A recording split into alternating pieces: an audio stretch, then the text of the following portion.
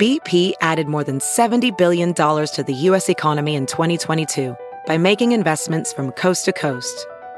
Investments like building charging hubs for fleets of electric buses in California and starting up new infrastructure in the Gulf of Mexico.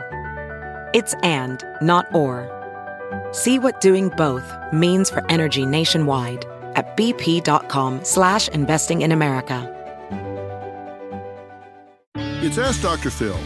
As our children mature into adulthood, dealing with peer pressure can be a defining moment in their lives. Everyone's number one need is to have a sense of belonging and acceptance.